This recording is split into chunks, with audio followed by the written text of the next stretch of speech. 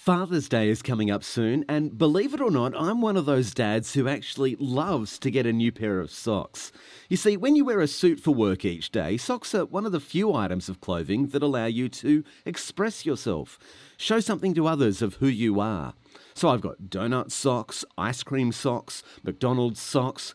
I'm starting to notice a theme here. But look, as a Christian, I have an identity that is far richer than any pair of socks can ever display.